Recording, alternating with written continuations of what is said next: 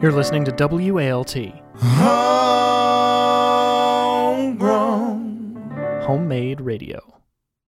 Hello, Ghost family. Sam here. Welcome to a special bonus edition of Family Ghosts. Today, while you're waiting for the next episode of Season 4, which will come out next week, I am excited to introduce you to another podcast and a story that's a lot like one you might hear on our show. The podcast I want to tell you about is called The Secret Room, and it's hosted by a guy named Ben Ham. In every episode of the show, a guest tells Ben a secret they've never revealed anywhere else before, and the story associated with that secret.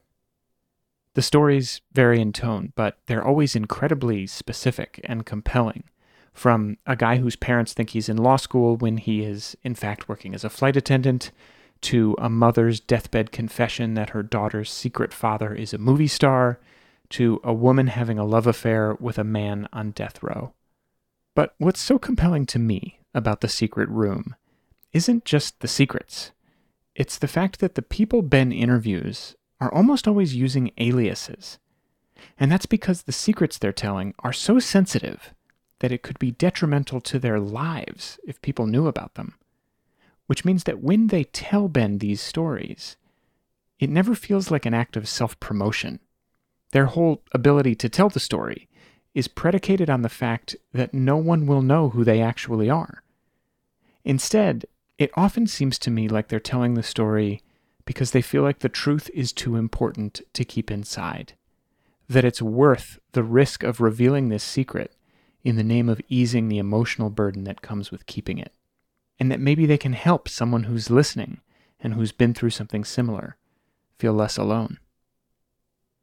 Every episode of The Secret Room is a wild ride, but the one I'm going to play you today is kind of a quintessential Family Ghosts story. It has a very provocative premise. A woman reveals that when her brother died, everyone around her was heartbroken, but she herself was actually happy he was gone. It's a delicate, nuanced, and surprising story, and Ben handles the whole thing with great care and empathy. And on top of all that, something truly spooky happens in the middle of the episode that completely defies explanation. I think you're going to love it. And if you do, follow The Secret Room wherever you're listening to this. And if you're curious to learn more about who Ben is and how he approaches his work on the show, I just posted an interview with him in our Patreon feed, which you can access by joining the Kindred Spirits, our community of listeners who contribute $5 per month to sustain our work here at WALT FM. Please consider joining if you have the means, and either way, please enjoy this remarkable episode of The Secret Room. I'll talk to you next week. So tell me your secret. In high school, my friends and I, around this time of year, used to grab up people's old pumpkins from their porches, and we would drive around the neighborhood and toss them at things. One night, an ill-aimed throw took out the back window of an RV. We never got caught, and we thankfully never had to pay for it. I also hope nobody was sleeping in there.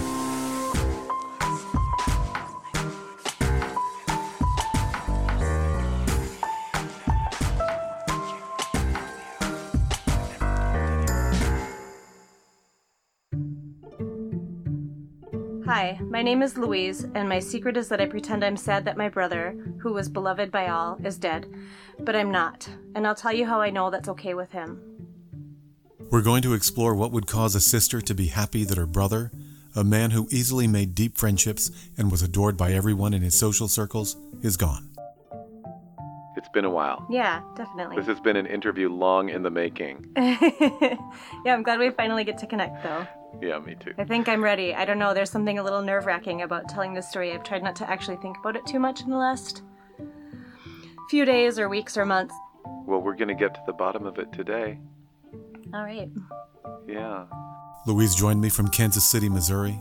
Who's the older sibling here?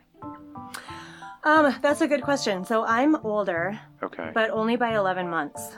And we'll find out what happened over the last year that made her decide to come forward with her secret about Jesse.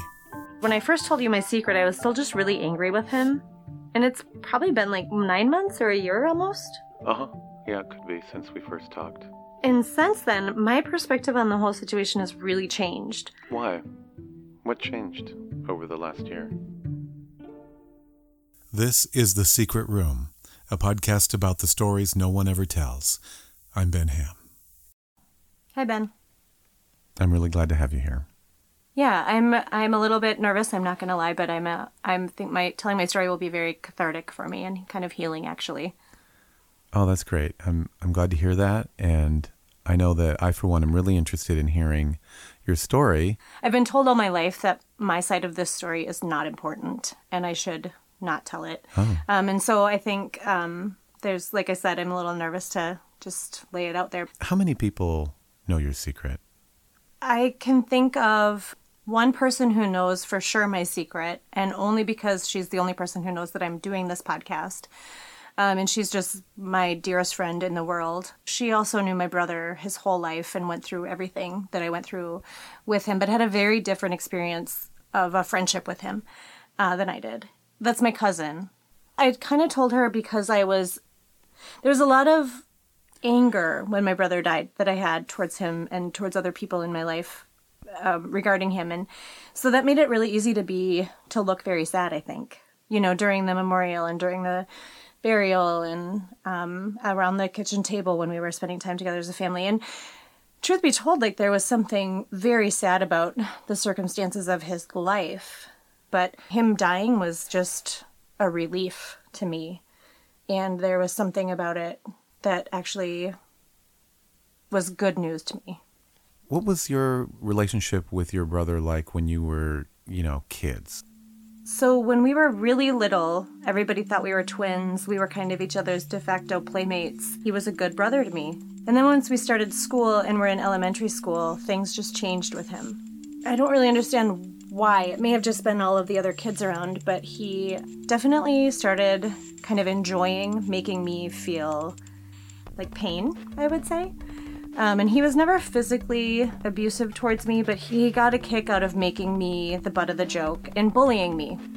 Anytime one of my friends would call the house and he would answer the phone, he would say, "Louise told me she doesn't want to be friends with you anymore. She hates you and that she hopes she never sees you again." And obviously my friends would be hurt and mad and upset, and I had no idea this was happening because he would just hang up the phone. And then I'd go to school the next day and all the girls would be mad at me. All my friends were mad at me because of course they would be. They believed him and thought that I was just this big jerk, Right. I mean, who would tell a lie like that? Right. Yeah, why wouldn't they believe it? Yeah, because he was just really nice to them, always. So it started happening at a really young age. And I actually once tried to pull that on him when his friend called, and I tried to do the same thing, and I got in so much trouble. How did you get in trouble? Well, he told my mom, and my mom got really upset with me. Obviously, of course she did. She made me call the neighbor boy back and say, I just was lying, I made that up, and I'm really sorry. It was always a no-win situation with him. Did you ever try telling your mom that I only did that because he was doing that to me? Yes, and she just didn't believe me. This is kind of a funny story, actually. When we were even littler, we were sitting in the back seat of my mom's car. We were calling each other naughty names, like poop head and dummy and fart face. And so in the spirit of this, I actually called him a fuck face. Raising the ante. And I was probably 6 and he was 4, right? I was like, oh, that was a good one. I'm gonna take it up a notch. And it was funny. We were laughing, and I called him a fuckface, and he got out of the car and ran right to my mom and said, "Mom, Molly just called me a fuckface." And oh my God. I mean, her biggest thing was go to your room, but that was devastating to me. Just for him to turn on me. I didn't really understand how that was different. I was like, but Mom, he called me a poopy head and a fart face, Mm-hmm. How is that different? Yeah. So he was always sort of poised to get you. Yeah. Yeah. Mm-hmm. And it was confusing to me because I just didn't understand it. It didn't make sense to me that a kid would treat another kid like that for seemingly no reason. You guys are getting older. Does the relationship change or does his behavior toward you intensify? What happens as you guys, grow up? Yeah, I would say it definitely intensified. As we went into junior high and high school, it got much worse, where I would keep my bedroom door locked. I didn't trust people in general. He would do a lot of things, like have his friends call me and say that they had crushes on me and liked me, and then do like horribly mean things to me after that in front of classmates and, on the bus. He would get all of his friends together and hide in my closet, and as I was going to bed, jump out and scare me, which is, I think, kind of actually normal sibling behavior. Mm-hmm. But to me, having been kind of living with this, it seemed like more. And then it was kind of the same theme in high school. One of my best friends came to me one day laughing and said, "Jesse and I are trying to see how many of your friends we can make hate you." Wow. It was hurtful. He then started telling kind of really hideous lies about not just me, but my whole family to people. And I think it was in an effort to gain sympathy and to get whatever he wanted, Now, you say your whole family, but... Yes, yeah. His whole family too, right? His whole family too. Mm-hmm. Right, okay. Yeah. Okay, and so to what end? What kind of sympathy would he get? I think that he was kind of a classic textbook narcissist. And he, I think, just told horrible lies just to get things like a place to stay for the night or some money from someone. What kind of lies would he tell? He told his girlfriend and his friends that my dad, when we were little, kept us locked in dog cages in the basement for weeks on end. What? And then he told them, "Don't talk to my sister about this because she will have a nervous breakdown because she can't deal with it. And don't tell our other brother about it because he was so little that he doesn't remember it and I don't want to hurt him." And we didn't really find this out until after he passed away. I had known that he was telling everybody lies, but I didn't know it was so extreme. It's like he's controlling the way people think of you. Oh, absolutely. Without you knowing. Without me knowing. And the way people think about my parents. I mean, my poor dad had this reputation among his friends as being this monster, like an absolute monster, which is so unfair because my dad is a really good dad, and was doing his best to deal with this kid who was lying and stealing and dropped out of school and was doing drugs. He would just go away for weeks at a time and we didn't know where he was. And my dad was doing his best, and my brother had his friends and his friends' parents thinking and believing this about my dad, and thinking my mom was complicit and I was, fragile, and he just really had everybody really manipulated. Wow. Yeah. A moment ago you talked about how you kept your door locked because you felt unsafe. Mm-hmm. Was there some catalyst for that? I mean, what led you to do that? Well, he would often just barge in with his friends. He would know that I would be, just back home from the beach or something, changing out of my swimsuit, and barge in with his friends. I mean, he just would purposely try to humiliate me. And so it just felt safer to keep my door locked. He had no boundaries, I can see that. Just trying to take all this in. And yet it was so true, and it was happening. And to me, it's funny. Like, I almost feel like I'm like, "Oh, Ben, you're overreacting. It's really not that bad." Because he was a master at making me feel like, it was gaslighting. He died just 6 years ago. It was hard because at that time in high school and even into like my early 20s, we had a lot of similar friends. And my friends all thought he was the shit. Like, he was just the coolest guy. Everybody loved him. I was by no means like some lonely loser. I had my good friends, but even they would do things like occasionally be like, "Oh, your brother's so cool." And I would just kind of be like, "Yeah, he's great." I never told anybody what he was really doing because I felt like it was my fault, or I was just ashamed of it. Part of his strategy seemed to be that he was building himself up, partly by keeping you down. Absolutely. Especially, I think, with my parents. They did kind of believe that I was just being too sensitive. He was able to manipulate your parents in such a way that they favored him? Well, that's interesting. Definitely my mom. My dad was more fair. My dad had been a long-haul truck driver, and so he was only home on weekends. I feel like he kind of just heard from my mom and my brother about me, especially my mom. And I think my mom was just hearing from my brother that I was doing all this horrible stuff, and it was never him. And this is what I really struggled with when I decided to share this story or not. I'm hoping that my mom never hears it, because it would absolutely break her heart, because she would never want to admit this is true. Well, it's very kind of you to want to protect her from the truth. Yeah. But also then I do feel like that is kind of part of the problem. And I feel like I do have a right to tell my story and have it be heard. And I'm not trying to shame her or anything. What's in the past is in the past. She definitely favored him. And then when my dad stopped trucking, he was home more. I think he saw the unevenness on both sides. I think there were some times when I was out of line where I would react really emotionally to things that my brother had done that I maybe, could have dealt with it better, and he would try to coach me on that. Do you think maybe you're being a little hard on yourself there? I mean, I might be. You were having a reaction to his assault on you, his emotional assault. Yeah. My dad didn't ever punish me for that. He just tried to talk to me about that. Did you ever try telling your parents, hey, this is what's going on here? I've been terrorized by this guy for years. Oh, no! And... Ben, are you there? Uh-huh. I just lost you on my headphones. They powered off.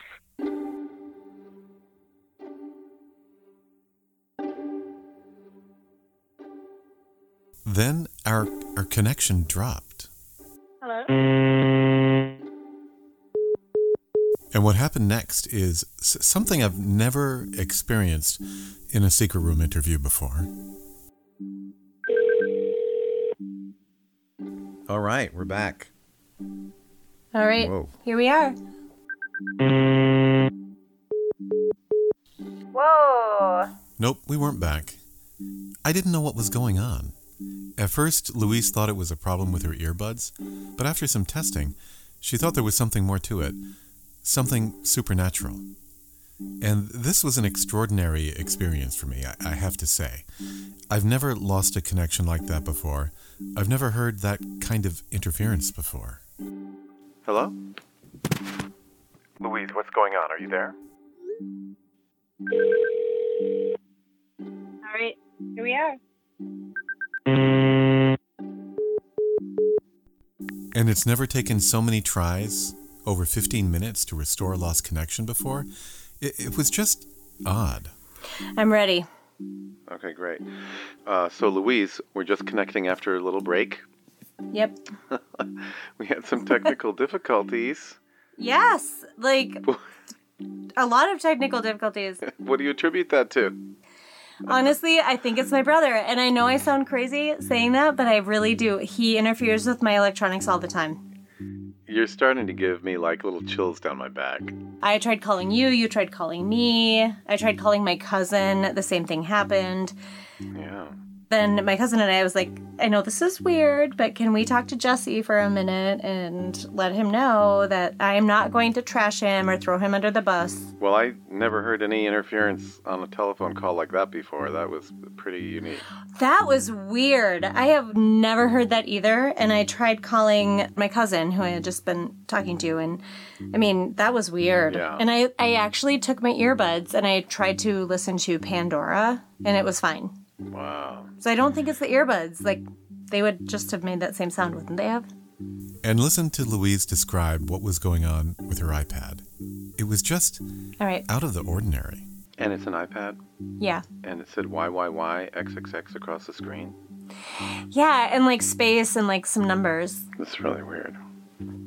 I know, it was really strange, and I tried to take a video of it, but it didn't work on my phone for some reason. I don't know why.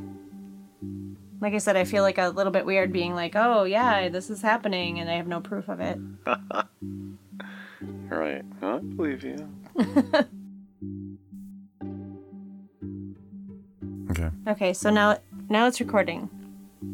Now everything's fine, so maybe it's just a weird malfunction of technology. Got a lot of malfunctions here. I'll keep my eye on it, though.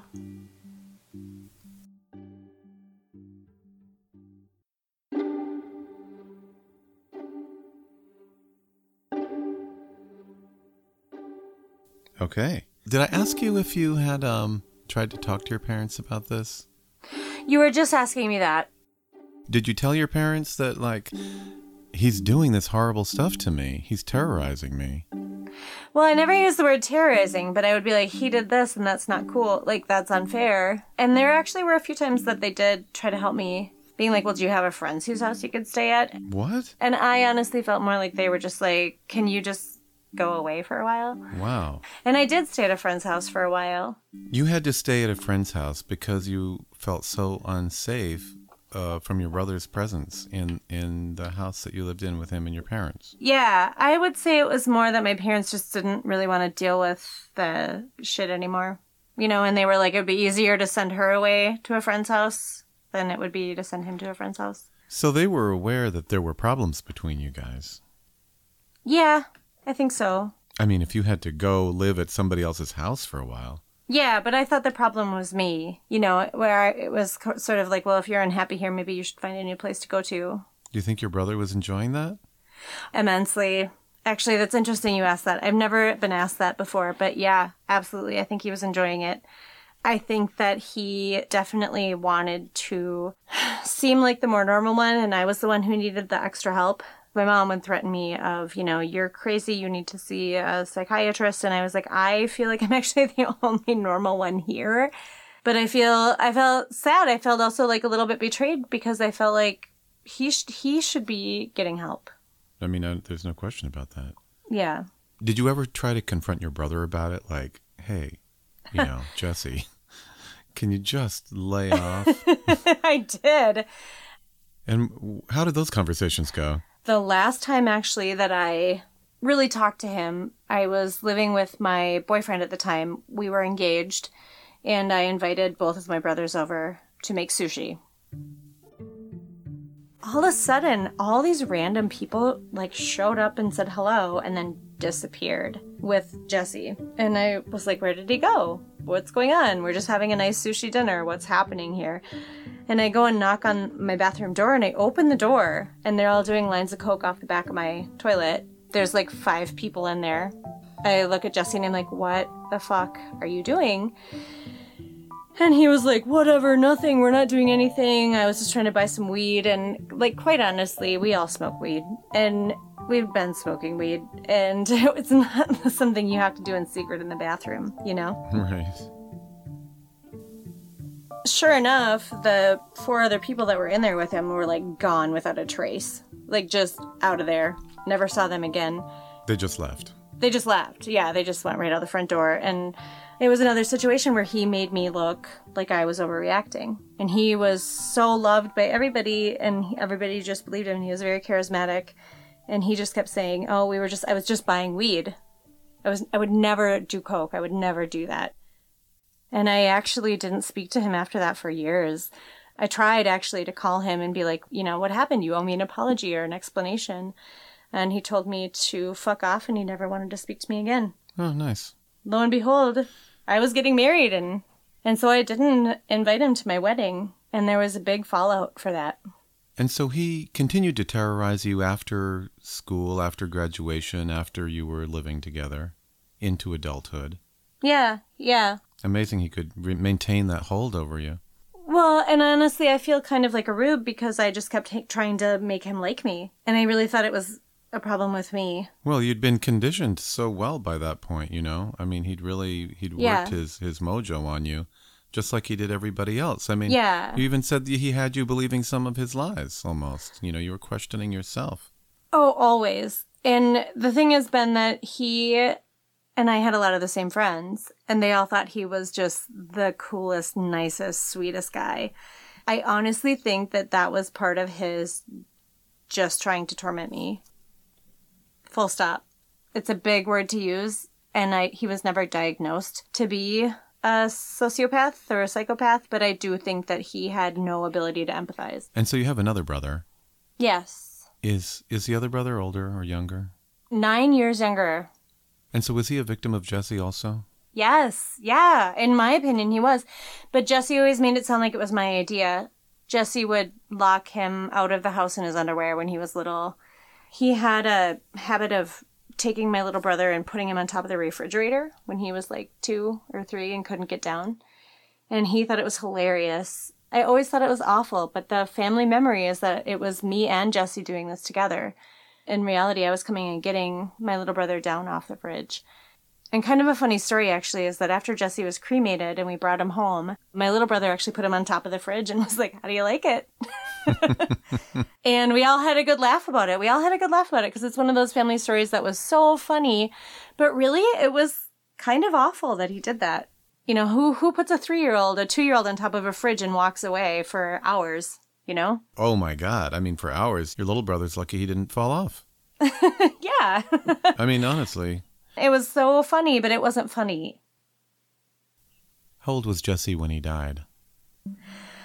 So he actually died 6 years and like 6 days ago from this interview that we're doing. And he was 33, 11 months younger than me, and I'm 40. How did he die? This is just more of an intrigue to the story, actually. So according to his death certificate, the cause of death is still unknown.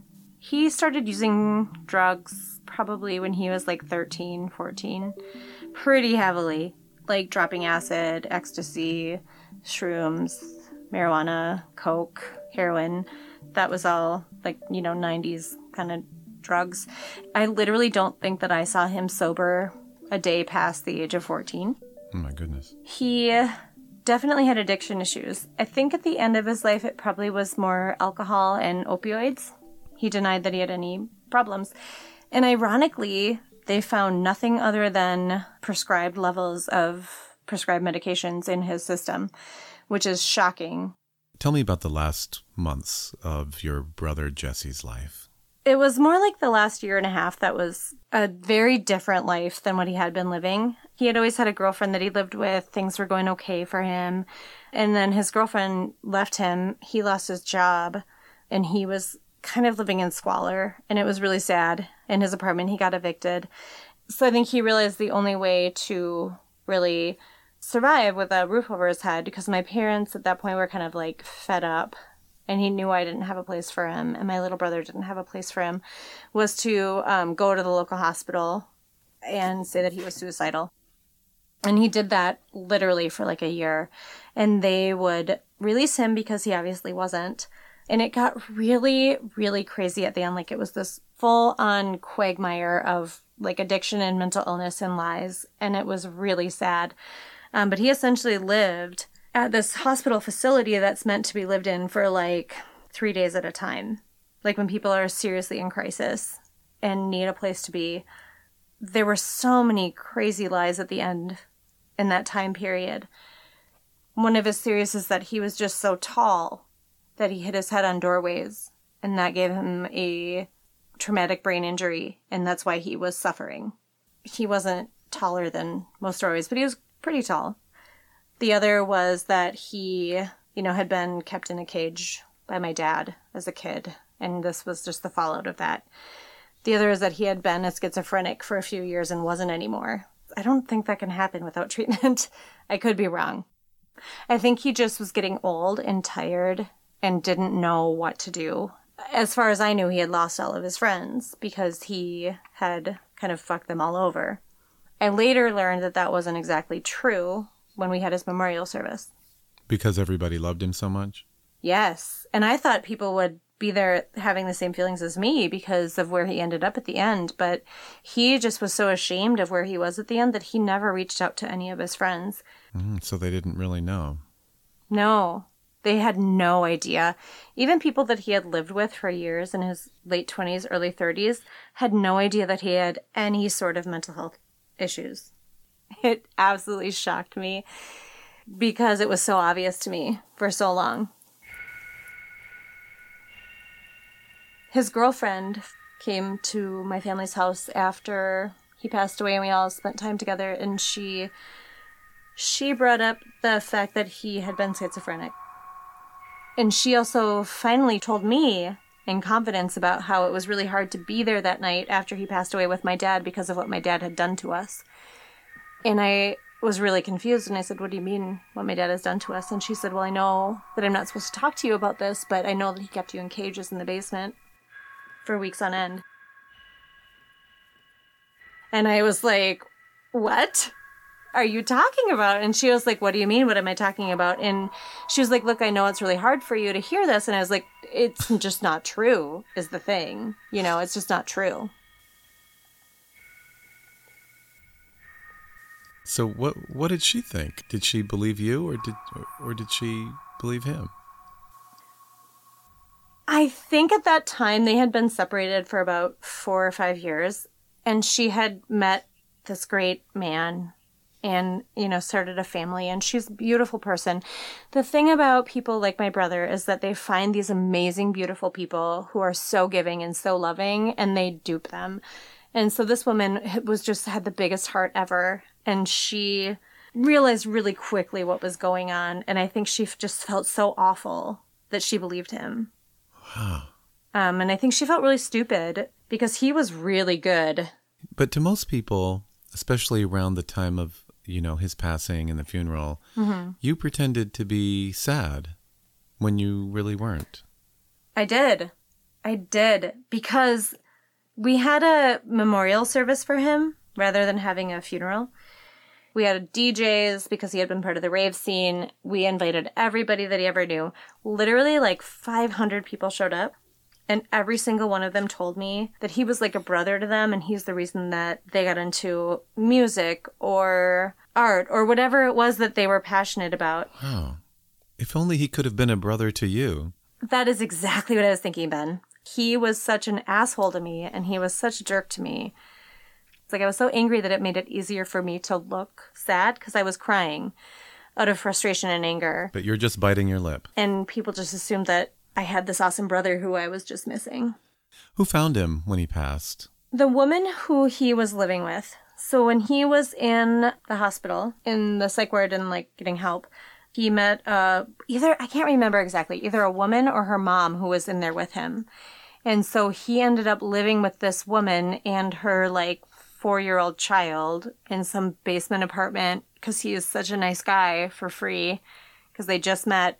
I have a really hard time with this woman because I'm like, you have a tiny child and you're just letting some random guy you met at the psych ward live with you because he's nice.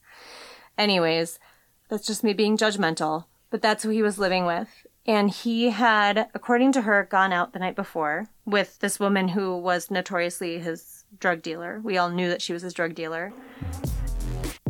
He had gone out partying with them the night before and gone out to some clubs and gone out to do whatever. And that he came home at 4 a.m. and had been, according to her, only drinking beer. I would be shocked if I know that he just only had a few beers. Then she went to check on him at like 8 a.m. And she said that he was having difficulty breathing, but she asked him if he was okay, and he said he was fine. And then she went to check on him again like 20 minutes later, and he just said, I'm fine, leave me alone. And then a few hours later, she went back in, and he had died. Oh, wow. Yeah. And so how were you notified of his death? My husband and my like 6-month-old child and I had just gotten back from the cabin, and I went to take a shower after I put her to bed, and I came downstairs, and my husband at the time said, your dad called. And honestly, I had been waiting for this call. I knew it was coming. I said, oh. And he said he wants me to tell you that your brother died. Your brother Jesse died. How did you know the call was coming? Oh, just because he was so sick and so tired and so done. You were prepared. Yeah. And so when you heard the news, what was your immediate reaction? I just cried. And honestly, if I go back to that moment, I can tell you what I was wearing. I can tell you where we were sitting. I can tell you what lights were on. And I just felt this overwhelming sense of relief. And it just sort of all came gushing out of me. And it was, if I'm just being honest, because this is the Secret Room podcast and I can just be honest. Yes. I was crying because it was such a relief that I was free from him. Yeah. He had caused so much drama in my life. He tried to kill himself the week before my wedding that he wasn't invited to, and he took my parents' attention away from that and broke their hearts that week, you know? Did you feel guilty for feeling relief? Not in that moment, I didn't.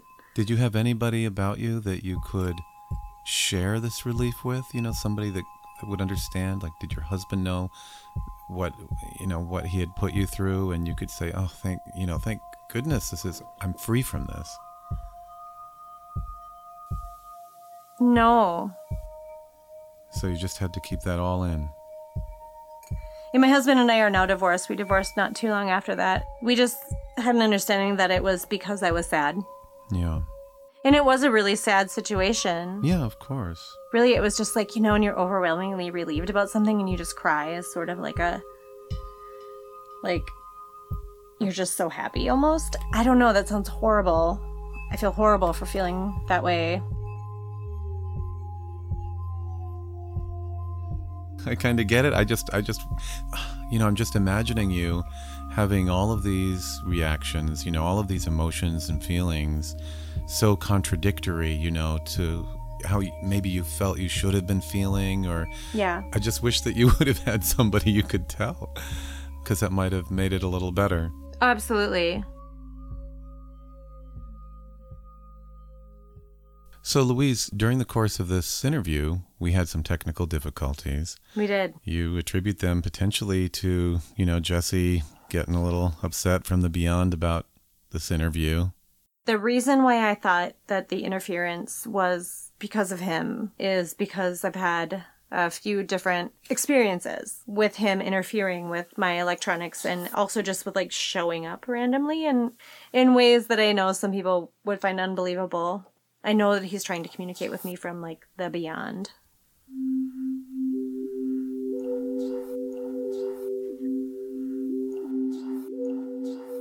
I never believed in ghosts. I never really believed in any of that. And then when Jesse passed away, my daughter was only about 6 months old. We lived in an old house, and I just didn't believe in ghosts, whatever. She had one of those little music tables that people will put their babies at to keep them occupied. They stand there and they play music on them. Yeah. I had basically lived at my parents' house with her for 2 weeks after Jesse died. I finally went back to my house and woke up one morning, and she and I were just going to go to the park and try to resume normal life. We were walking downstairs, and all of a sudden, we weren't close to it at all, this music table started to play music. Wow. I thought it was just a weird malfunction. And so I kind of walked over to it and checked it out. It didn't play anything else.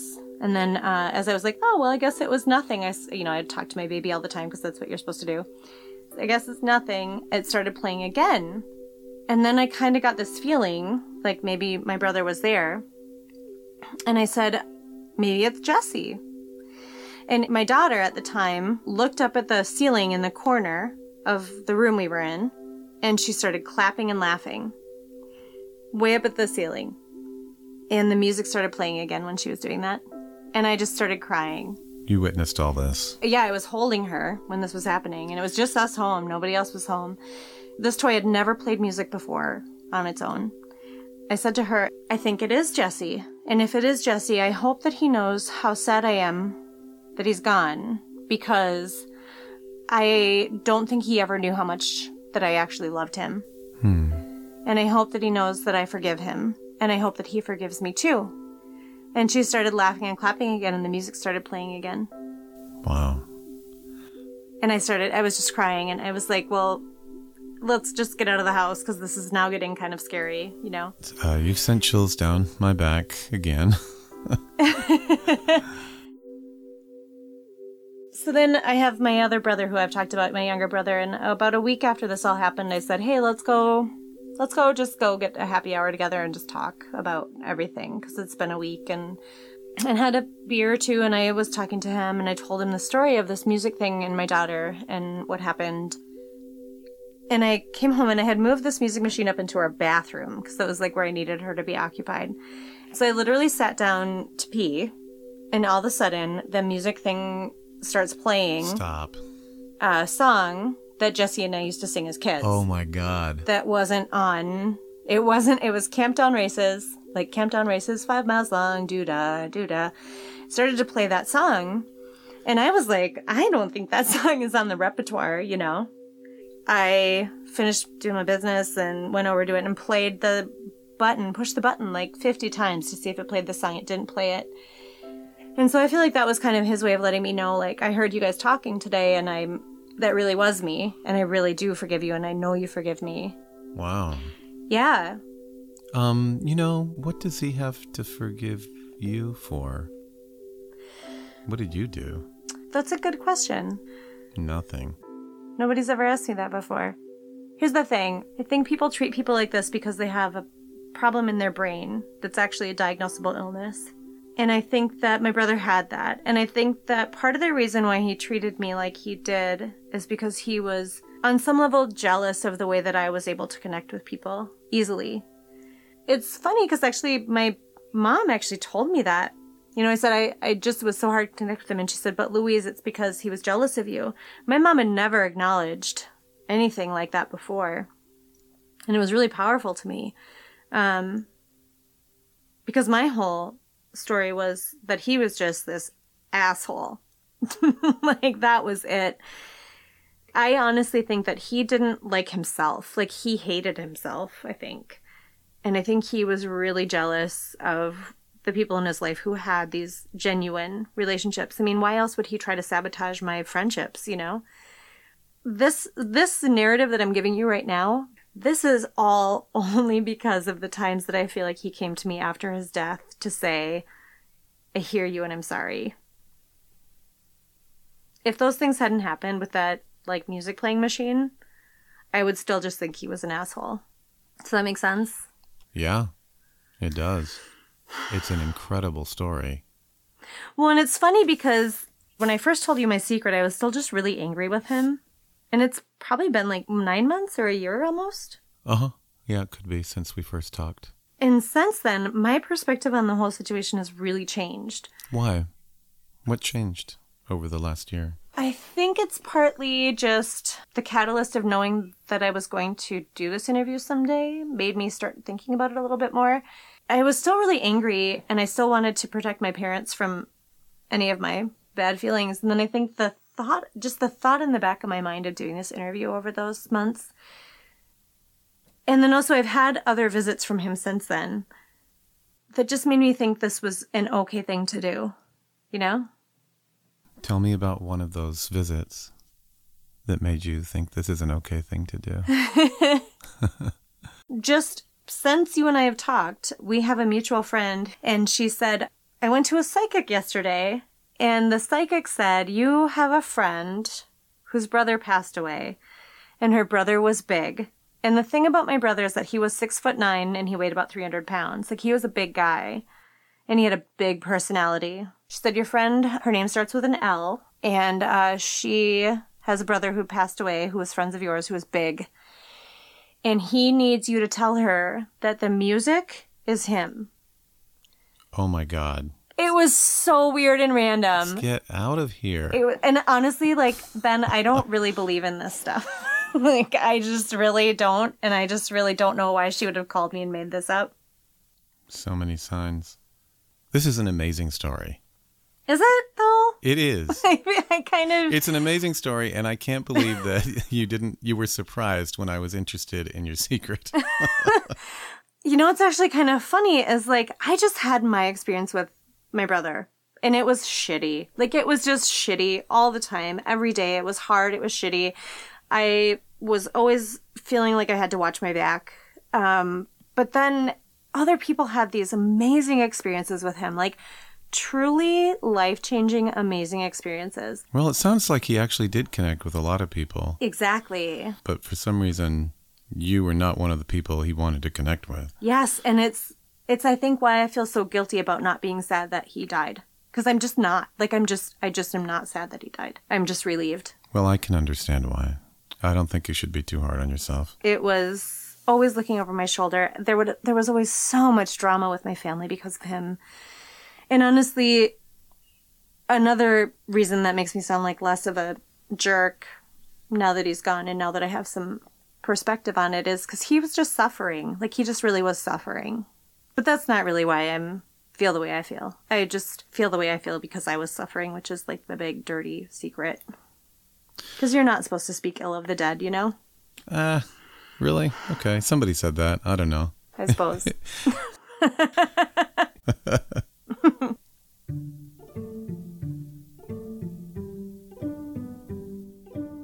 So, Louise, how does it feel having shared your story? It's still a little scary. What if people hear me and know who I am and are like, oh my gosh, we thought he was the best, and how could she say this? And, but on the other hand, I feel like really liberated by telling my side of the story.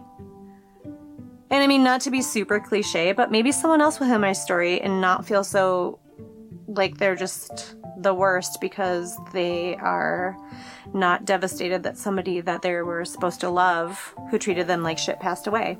Well, your story is your truth, and I don't think anybody can take that from you. And, there's no reason for you to hide it. You're just protecting him.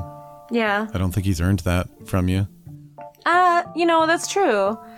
I think I'm kind of protecting myself, too, from the people who tell me that, like, I am wrong to feel how I feel. Yeah, but they're not right. No, that's true. That's true. I don't think you're wrong, and maybe if they hear the full story, they'll come around. Yeah, right. And it is. I mean, like, I'm not trying to make myself feel better by telling this story. I'm just trying to tell the story. I guess, though, it is kind of liberating to just tell it and have somebody be like, gosh, that sounds really fucked up. Well, you're right about that. Yeah. I have to say. Yeah. Well, Louise, thank you so much for sharing your story in the secret room. Yeah. Thanks for listening. You're welcome.